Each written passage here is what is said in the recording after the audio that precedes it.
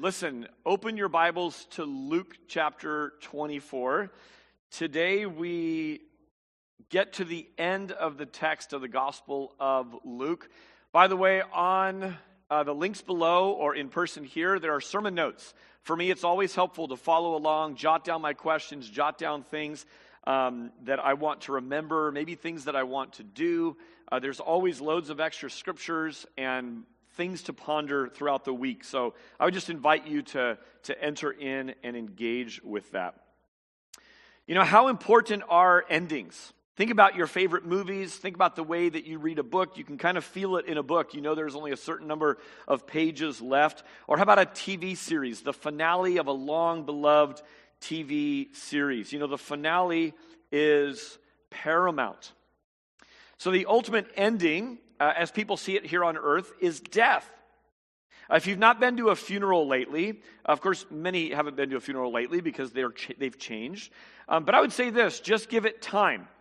Even if you don't get invited to many funerals like I do, or if you choose to ignore the funerals that you are invited to, I promise you that you will eventually get to at least one funeral. And surprise, you'll be the guest of honor, right? We all know that this is coming. We all know that our own death is arriving. In fact, this is actually why some people avoid funerals. They don't want to think about it. They don't want to ponder some of those realities. Let me say this, that today is great news for every person on the planet. Here's why.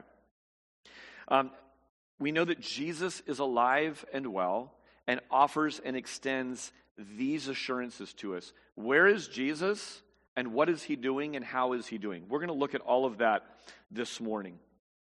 It's important because it leads to questions like this. Where will I go when I die? How are my friends and neighbors and loved ones doing that have already died? And as the phrase goes, met their end. Today is a text on the ascension of Jesus. It's the last scene in Luke. To read our scripture this morning, I thought we would choose someone who has gone away from us, the dearly departed. No, they haven't died. They have just moved. Remember that moving out of state is our new state pastime, and many people are doing that. And I thought, what a great thing that we can still have people participate in our church service via video. So this is from the Godino family who moved out to Colorado a little bit ago. Listen to Luke 24, verses 50 to 53 from them right now. Hello, NBC. This is Pete Godino, representing the Godino family from Golden, Colorado. We miss you all greatly, and we look forward to when we will be reunited. The scripture that I'm reading today is from Luke chapter 24, verses 50 to 53. And he led them out as far as Bethany, and lifting up his hands, he blessed them. While he blessed them, he parted from them and was carried up into heaven. And they worshipped him and returned to Jerusalem with great joy and were continually in the temple blessing God. Luke 24, 50 to 53. Awesome. Thanks, Pete, for jumping on that. They were in our community group every week, and we miss them and their 4 kids dearly. So Luke ends where he begins. Like geographically, he ends and begins in the same place. It's the temple. Think back to the beginning of Luke, right? There's Zechariah in the temple. What does he promise there? He's promised that his wife Elizabeth is going to give birth to a son. Who's that? And the crowd in person said, John the Baptist, not Jesus. I know the answer is like, Jesus. I just tuned back in. The answer must be Jesus. No, it's Jesus' cousin, John the Baptist. So it begins with Zechariah in the temple, and it ends with the disciples in the temple blessing God. Remember, Luke begins with great joy. That would be good news for all people. Does that sound a lot like joy to the world, right? Merry Christmas. Joy to the world is simply Luke set to music. Look at how Luke ends his story. He ends with great joy. That would be good news for all the people. Bookends, beginnings and endings are so important. They're so key to the story that we find ourselves looking at, but also for the story that we are participating in. Here's a little riddle for you at home and for you here in front of me. When is the end only just the beginning. Okay, think about this for a second. There's probably a really long list of these, but I've just sort of been chewing on these for a little bit. How about a relay race, right? The end of your part as you pass the baton is really just the beginning for the next person. How about pregnancy or adoption?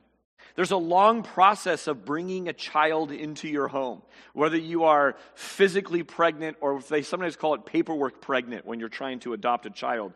And once you get that child into your home and starting your life, you're really just beginning, right? It's the end of pregnancy, it's the end of the adoption process, but just the beginning of your journey together.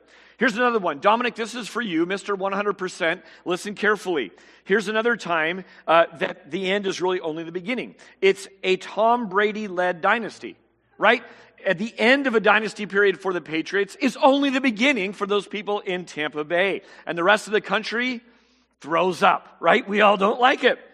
Here's one more. The story of Jesus. This is the end of the story of Jesus here. But isn't it just the beginning of the rest of eternity? It's the beginning of it's the very beginning and start of all that's going to come following that. So we are wrapping up the Gospel of Luke today. We're wrapping up the text portion, but we're actually taking time next week to sort of sit in our time in Luke together. Sharon Adam was the author of our post article this Monday. Every Monday we send out a church-wide email. If you want to get involved in that, info at nbcsj.org, we'll get you on that list. But the word for her for 2021 was the word ponder. I read this article. I texted her. I said, hey, great minds think alike. Let me tell you how I'm starting the service. But I'm going to quote her. She says, when I try to live out the word ponder, it seems like not rushing into the next thing, but stopping, thinking, and praising. Friends, this is what we're going to do next week. We're going to take an entire Sunday, and guess what the text is? The Gospel of Luke. We're just going to, instead of rushing on to the next book, the next series, the next thing, we are going to model and practice patient presence. Stopping and soaking in what God has already given to us in the Gospel of Luke. In fact, I think we should concentrate on being faithful stewards of what we've already been entrusted instead of asking for more. Aren't we always going, God, speak to me. God, have a word for me. I want more. Give me a word. And God's saying, we've been in Luke for a while now. The Bible that you're holding in your hand is there. Be a faithful steward with what you've already been entrusted. Let's be thankful for all the ways that God has already spoken to us. Instead of what we're thinking is I need one more word from you, God. Let's go back and think of what we already have. Let me tell you a helpful tool. This is a helpful tool. I showed you this when we first got our You First theme sticker. I put this on a journal, a specific journal that I use for my community group questions. It is now filling up with my written responses. Why do I write responses? Why do I think you should write responses before you come to group? Here's why. Sometimes when you get to group and one person starts to answer the question, the way they answer it, people adjust to that. They go, oh, that's what the question means. And they start to answer it in that same way. Whereas if we're just sitting with scriptures open, reviewing the text that we just had, and responding to the text, responding to what God spoke to us on Sunday morning, we can write down our response, and it keeps you from processing verbally for the next 20 minutes while your group mates go, get to the point. This forces you to write some things down. In fact, here's what I would say about this. God has gone on written record with you. He wrote the Bible. He saw fit to write things down. How about this? How about if you go on written record with God? So just write down your key learnings. Write down your aha moments. Write down your questions. Don't let them ever be nebulous and go, I just have so many questions. What are they? I don't really know. The enemy wants to work in your life in that way. Write them down. Pursue them. Come back a week later, a day later, a year later, and cross it off. Say, myth busted, problem solved. I don't have that question anymore. That's to rest. How about your action items? What if you write down, God, out of your word, I'm recognizing I need to obey in this area. I will stop doing X. I will start doing X. How about putting a due date next to it? I don't get things done much if I don't have a due date next to it. So go on written record with the Lord. This isn't for your group mates. This is primarily for you and God. So that's a little tool that I use. Invite you to do that as well. So next week is all going to be about review.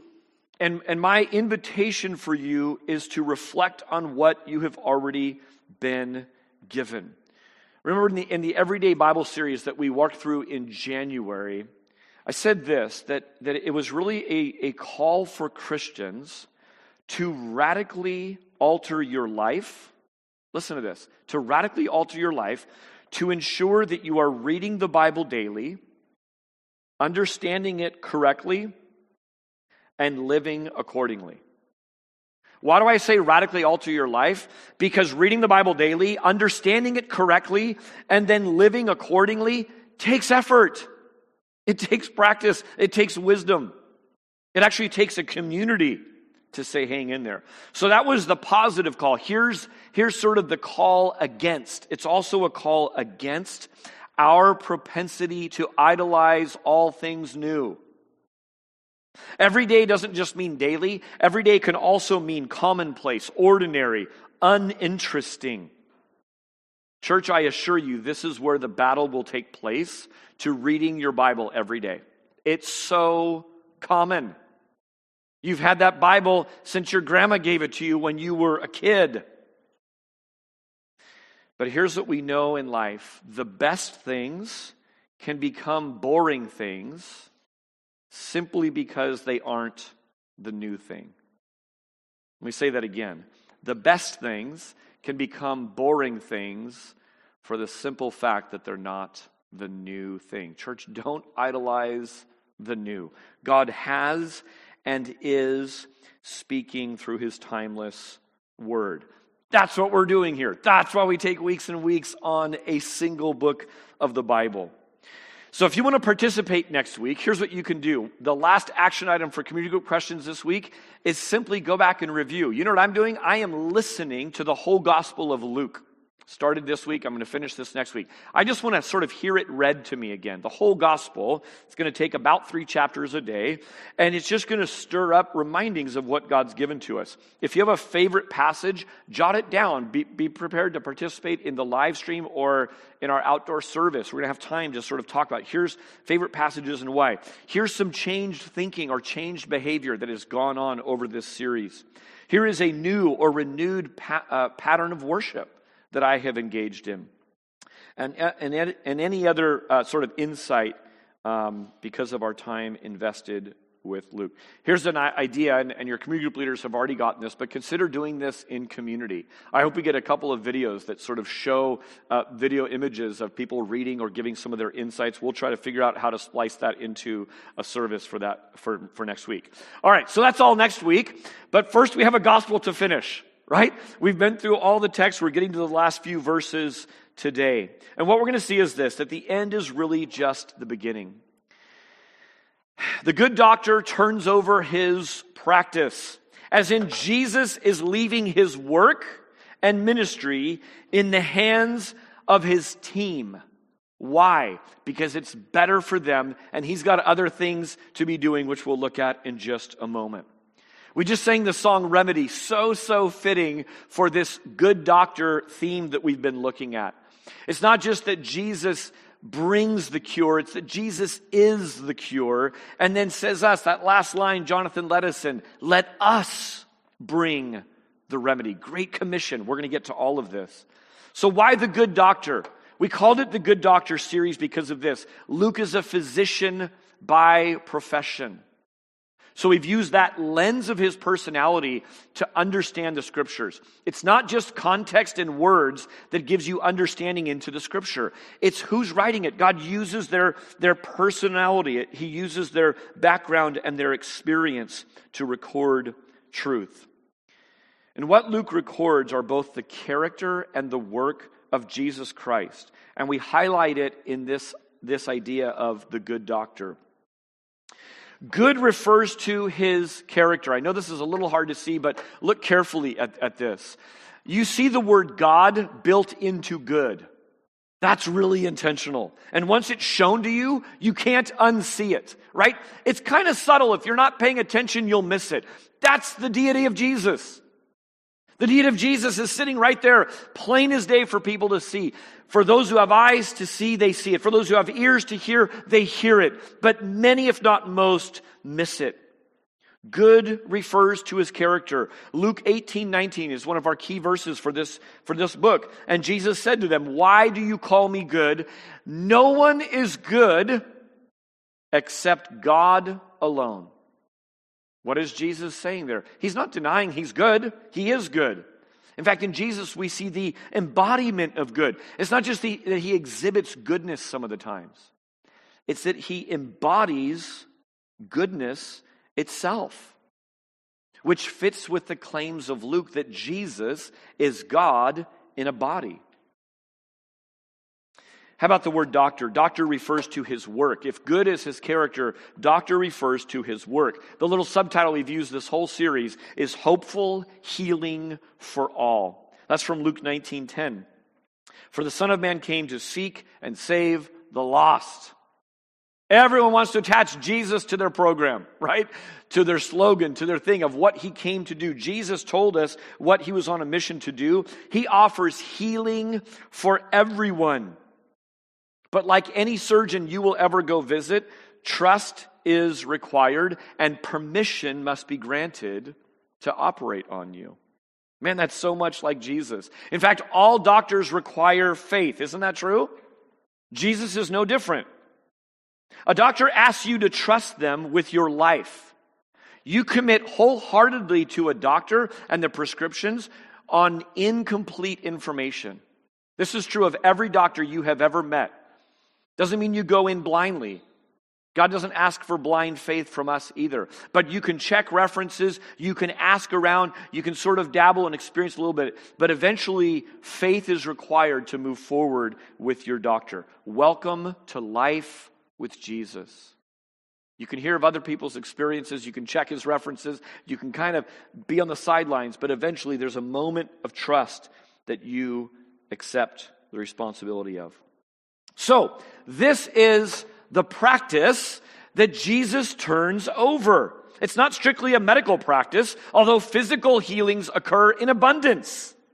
No, this is holistic healing, the likes of which the world has never seen, and the likes of which the world has never improved upon. So I'm going to look at the passage this way in the frame of an ending and a beginning. So first of all, the ascension of Jesus is an ending, as in it's over.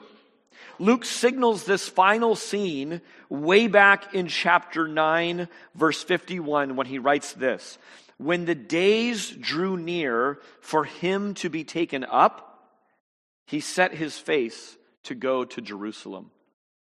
We're about to enter the Easter season. We're in it with Lent. We understand as Christians, as you read this and you kind of know how the story goes, when the days had come for him to be taken up, that's the ascension. That's the passage we're in.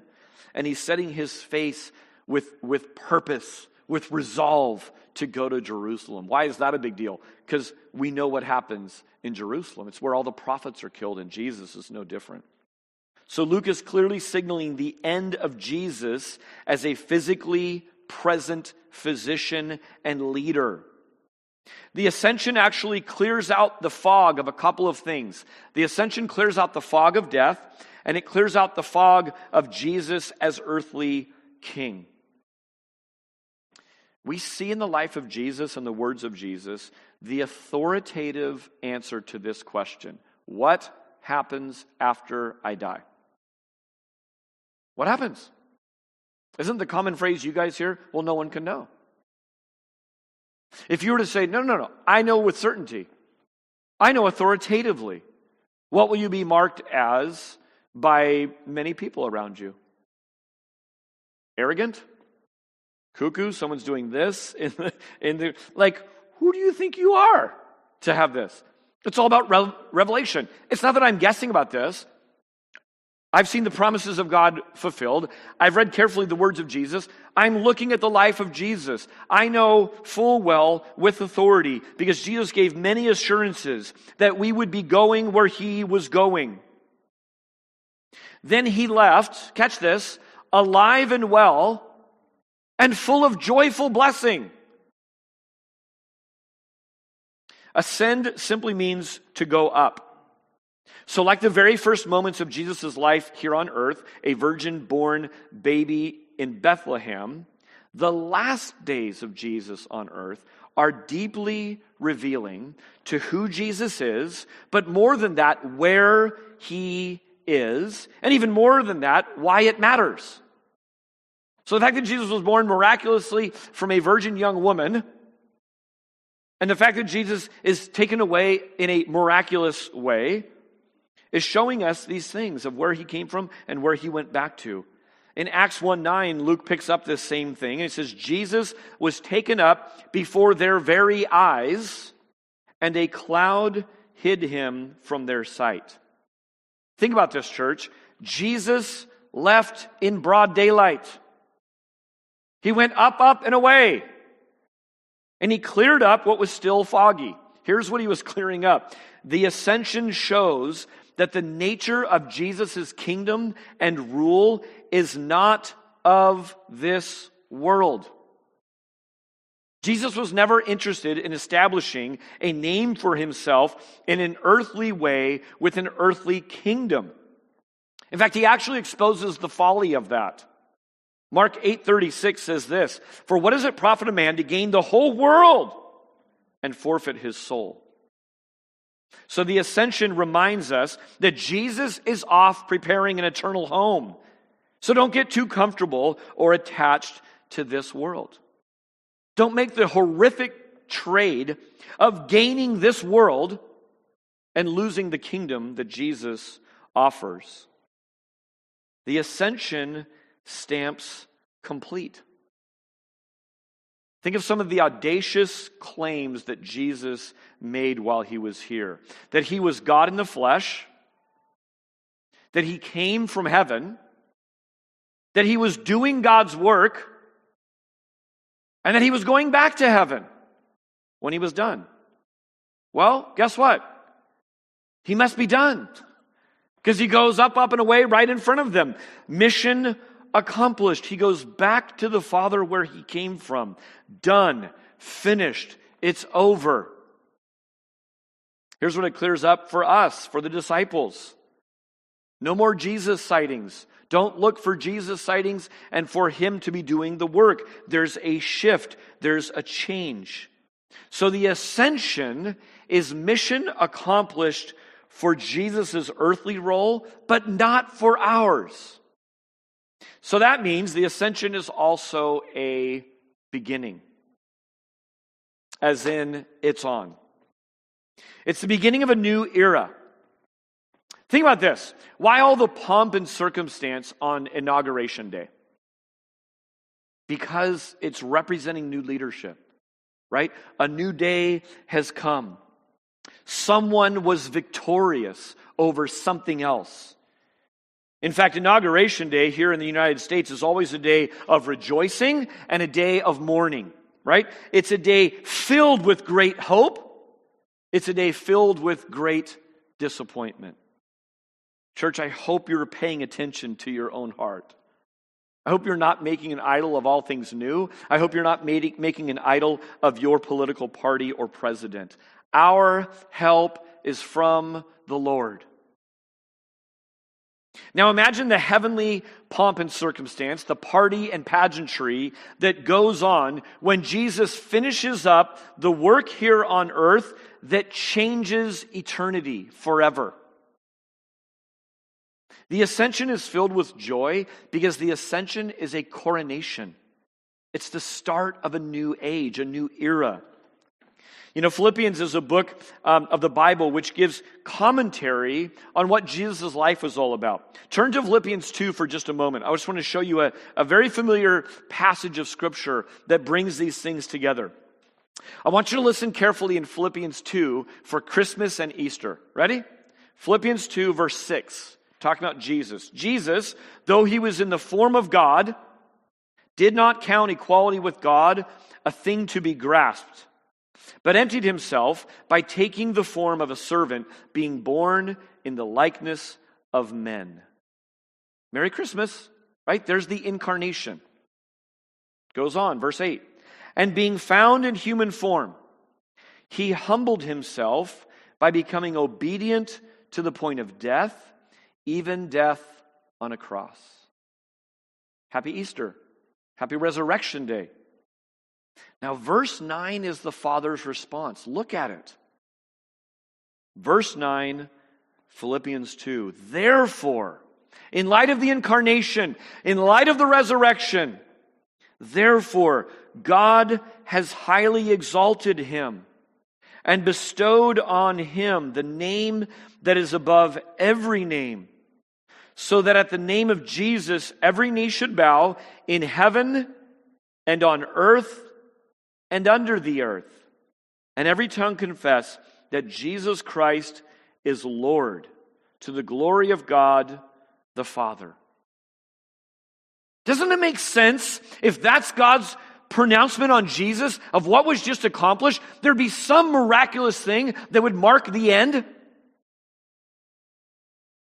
There's no more fitting climax to his time on earth than the ascension. Listen to 1 Peter 3:18. For Christ also suffered once for sins, the righteous for the unrighteous. Why? That he might bring us to God. Provide the remedy, as we just sang. Being put to death in the flesh, but made alive in the Spirit. Then listen to verse 21.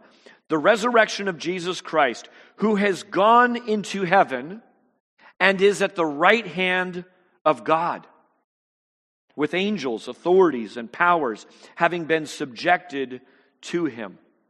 How is Jesus doing right now? Awesome! He's alive and well.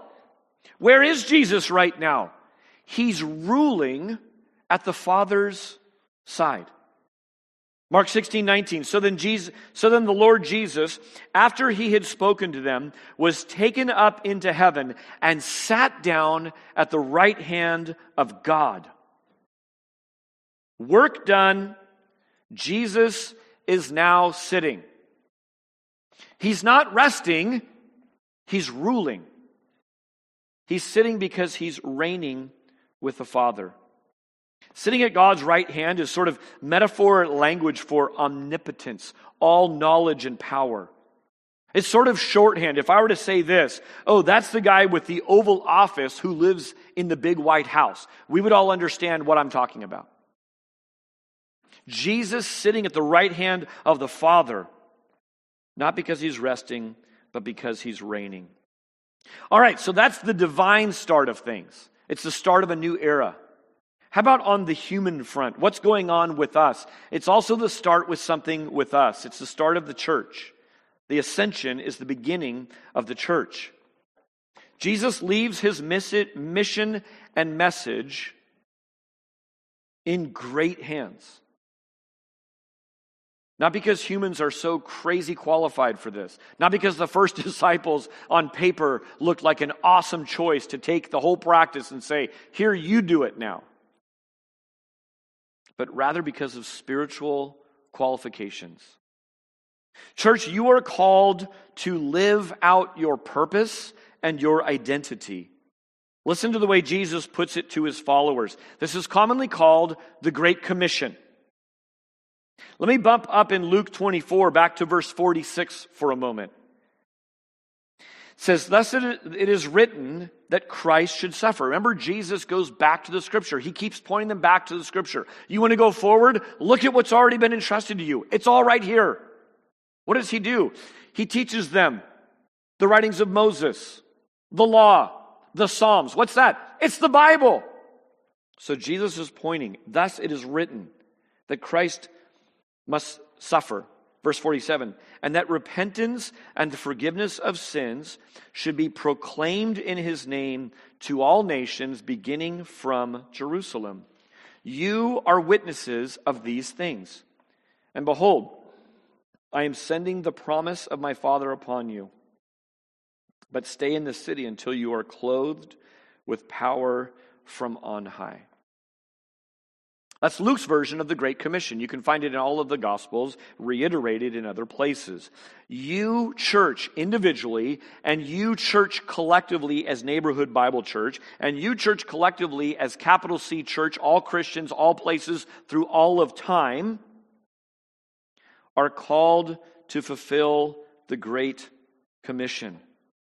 Specifically, today, now, we are to carry on the practice that Jesus initiated by word and by deed. In other words, by character and by action. Not just speaking about it, but doing it. The witnessing has been going on for 2,000 years. And church, think about it. The baton has been handed to you.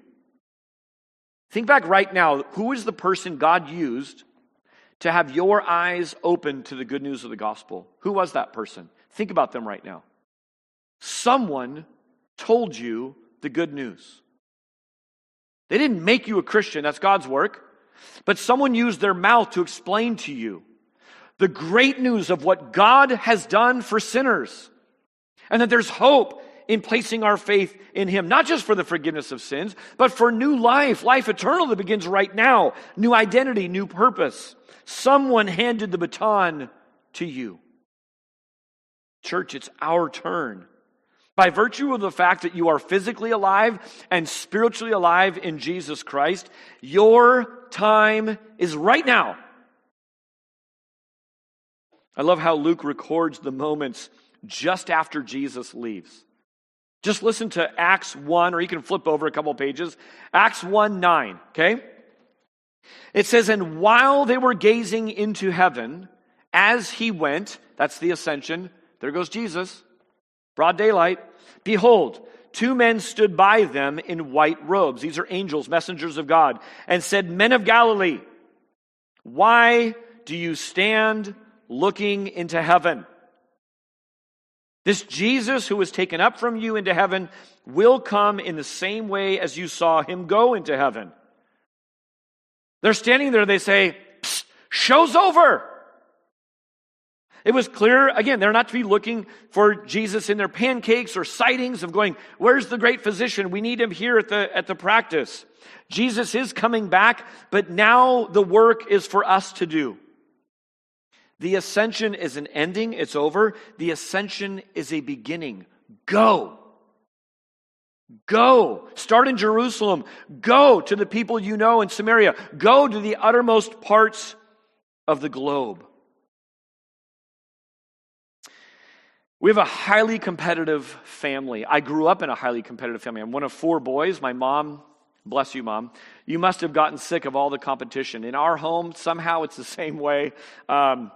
We can make a race out of finishing dinner by eating. We can make a race out of who can hold their breath the longest without passing out. I mean, it's always a competition.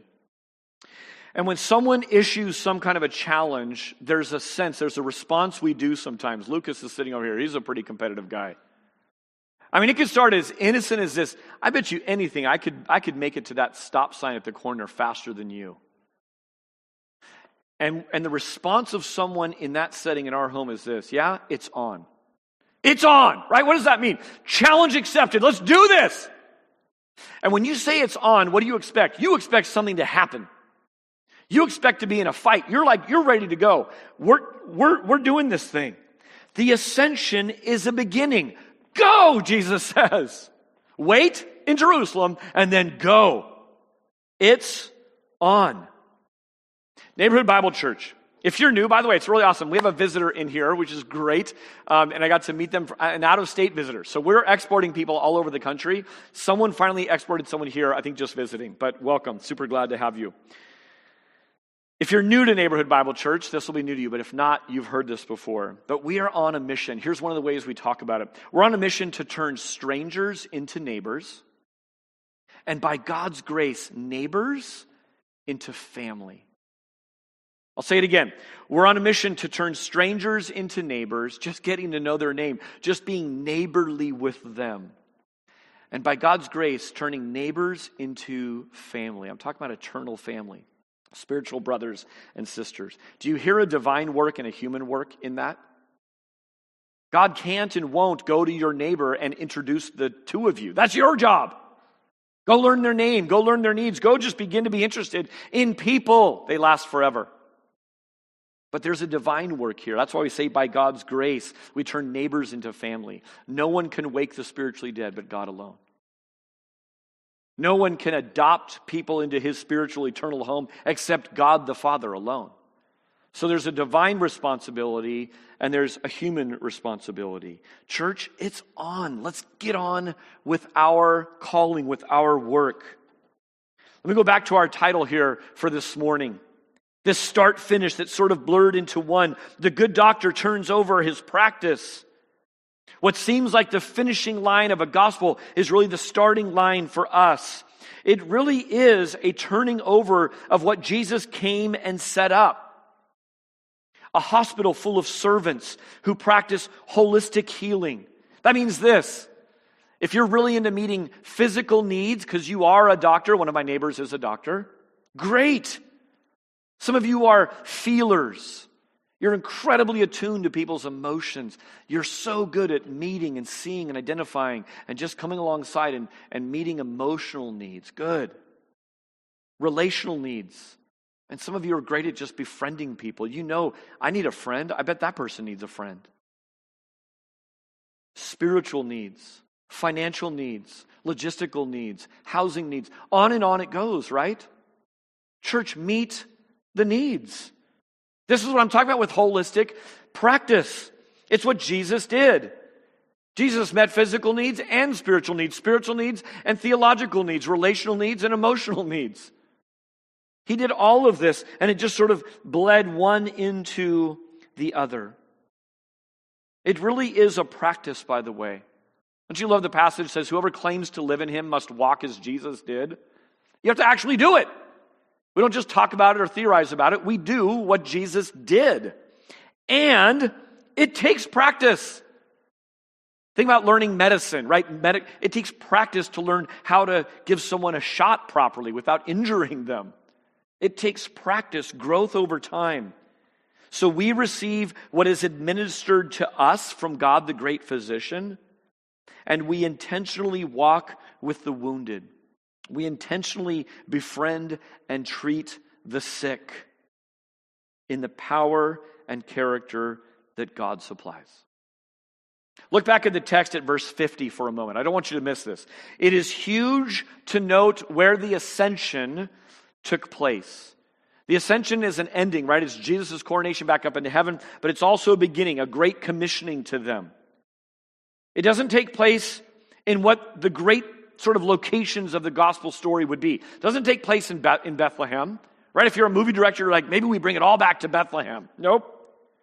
It doesn't take place in Jerusalem, the political and theological center of the entire Jewish nation where the temple is. That might be a logical spot. Doesn't take place there. How about in Rome or in Greece to signify that this thing's for the whole world? Let's go to a place of prominence. Let's go to New York City. Let's go to Washington, D.C. No, it doesn't take place in Rome or in Greece. Not on the Mount of Transfiguration. No, it takes place in Bethany. And he led them out as far as Bethany. Why is that important? Here's why. Bethany is the place of closest and sweetest fellowship with Jesus and his friends. It's that place of comfort where Jesus loved to linger. I'd call it his home away from home. Go look at how Bethany shows up in the Bible. So his ascension happened in broad daylight, so it would be a miraculous stamp of his deity. But notice that it takes place in a place of friendship to put a stamp on the intimacy. And lifting up his hands, our text says, he blessed them. Catch this, in the midst of blessing him, he parted from them and was carried up into heaven. And they worshiped him and returned to Jerusalem with great joy. I can't read this text anymore without thinking back about 10 years ago. The last time my brothers and the spouses and the children were all together with my dad before he departed from here and went home to be with Jesus, he had a time of blessing on each of his sons and their family. And he could barely talk, and he just looked at each one of us. And that was in December, and he parted from us with blessing on his lips in January. Very soon after that, he lost the ability to talk. While blessing us, my dad was taken away weeks later. While blessing them, Jesus is taken away from them. What an assurance of his presence and blessing, that it wasn't ending. It's just changing locations. Maybe this is why the disciples returned with such great joy. Doesn't that strike you as odd? Think about every parting you've ever had. The Gadinos left. I remember leaving them. Yes, we're Christians. Yes, we'll be together in spirit, but things were going to change right there. Think about every funeral you've been to of someone you've loved, even believers that you know beyond the shadow of a doubt, they're doing just fine. This departure is unlike almost any I can think of, where they return with great joy. Their leader and king had just left them, and they're thrilled about it. In the very act of blessing his friends, not only as rightful high priest, but as brother and intimate ally, Jesus departs. Just listen for the ascension language, Jesus going away, in this great passage about Jesus identifying with the lonely. This is Hebrews 4. Since then we have a great high priest, listen to this, who has passed through the heavens. There it is.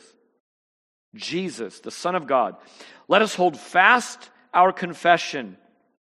For we do not have a high priest who is unable to sympathize with our weaknesses, but one who in every respect has been tempted as we are, yet without sin. Let us then with confidence draw near to the throne of grace, that we may receive mercy and find grace to help in time of need. We recognize Jesus went in perfect ending to the story here on earth. We also recognize that we can receive mercy and find grace to help in time of need, because he went with blessing on his lips and promised something powerful, which we'll look at right now. I hope the Great Commission stirs this message in you. How on earth can I possibly do this? Go and bear witness to the great things of God to everyone you meet. How can I possibly do this? How on earth can I do this? Here's how. Here's the answer. The answer is found in the question. By not leaning on powers from the earth.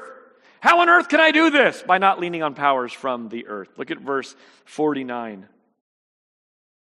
New Living Translation translates it this way. And now I will send the Holy Spirit, just as my Father promised. But stay here in this city until the Holy Spirit comes and fills you with power from heaven. Not if, but when. When you feel stuck, when you're not making headway, when you're confused. God, how am I supposed to be doing this? Look for power from heaven. Jesus, verse 44, reminded them of all the Bible had previously taught. Verse 45 and 46, then he opened their minds to understand.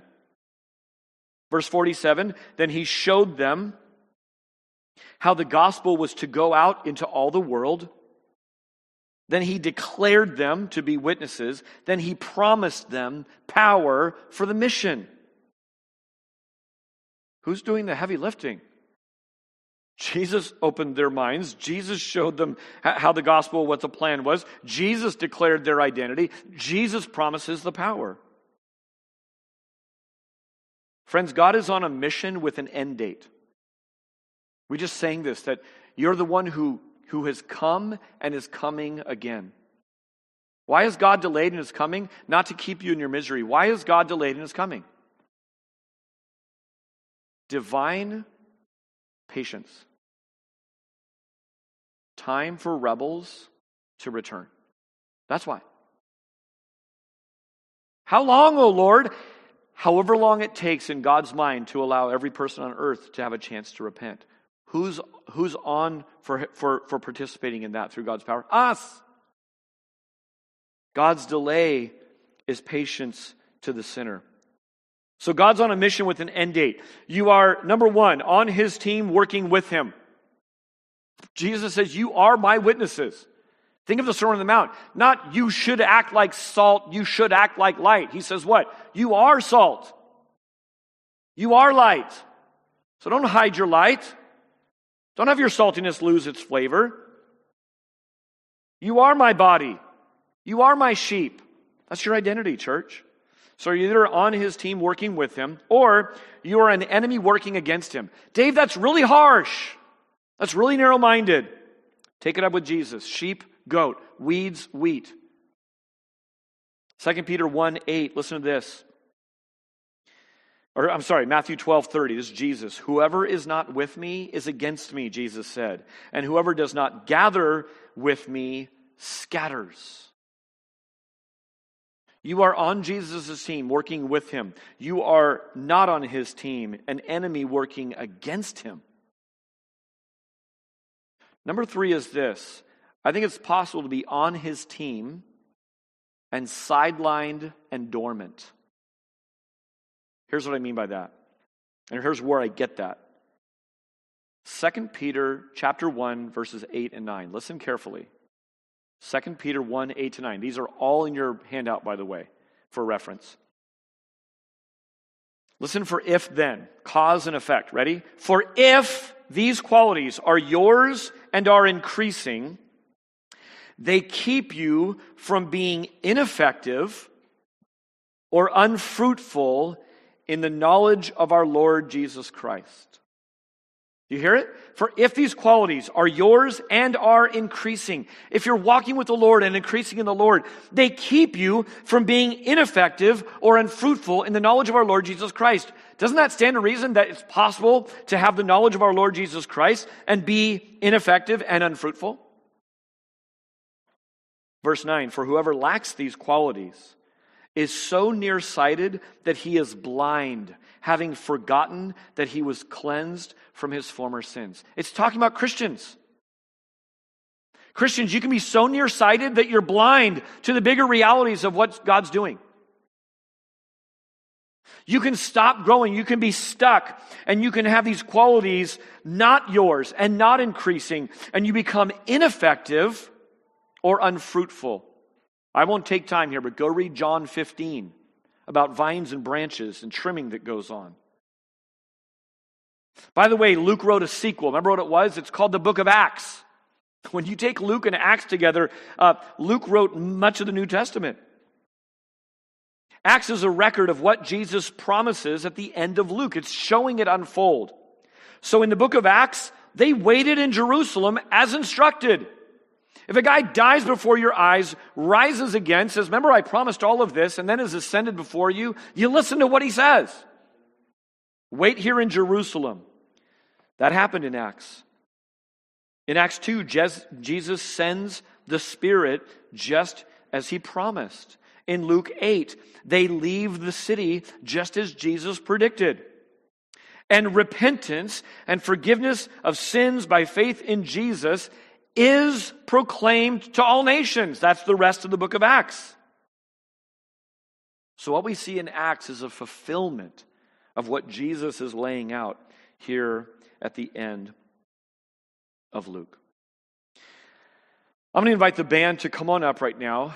And as we do, and as we wrap up, I want to shift our attention to offering for a moment.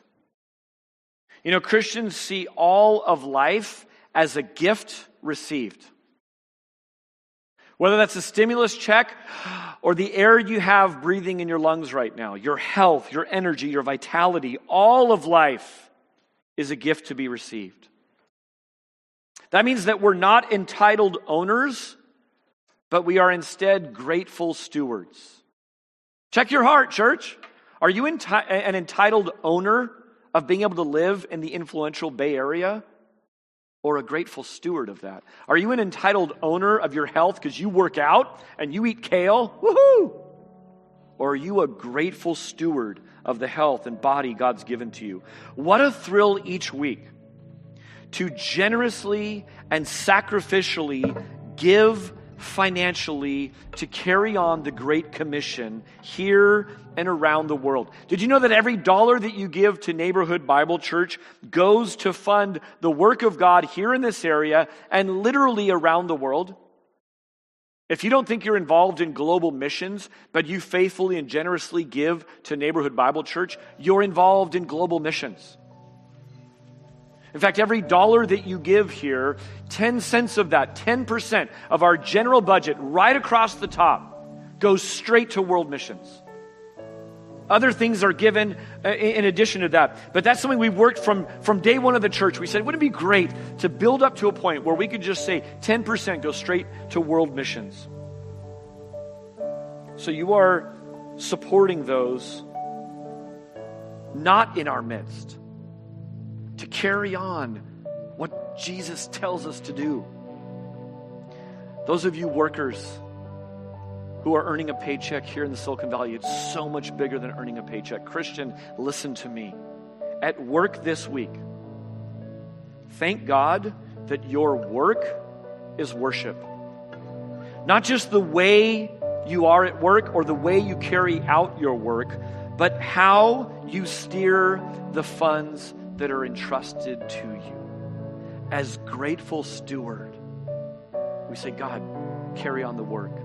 I can't go in that way that that person does, but I can work. You've given me abilities to earn money to support them. I am here, and the very few staff that we have, we are a staff-light church in the American church. That's because we have so many people that I just kid around. I say they get paid in heaven. But I am supported full-time. Andres is supported full-time. Lucas is supported part-time along with Jamie and Kelly and John. That's our staff. We're supported, so we aren't working another job and doing this work. We get to throw ourselves wholeheartedly into this. Let me pray.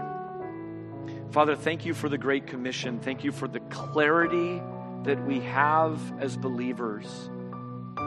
That just as if one tiny part of our body is askew and not working or missing altogether, God, that we are less effective, that we are less energetic, that we are less healthy. And God, right now I pray you would lift up the chin of every single believer. And God, that they could hear the message from you. You are important to a very important mission. You are not useless. You are a functioning, gifted part of this family, of this body. And God, I pray that it would humble us to say, God, I don't know my part. I'm not living it out. Help me to rearrange my life to be on purpose for things that matter. God, there are needs all around this neighborhood. Give us eyes to see, ears to hear. In Jesus' name.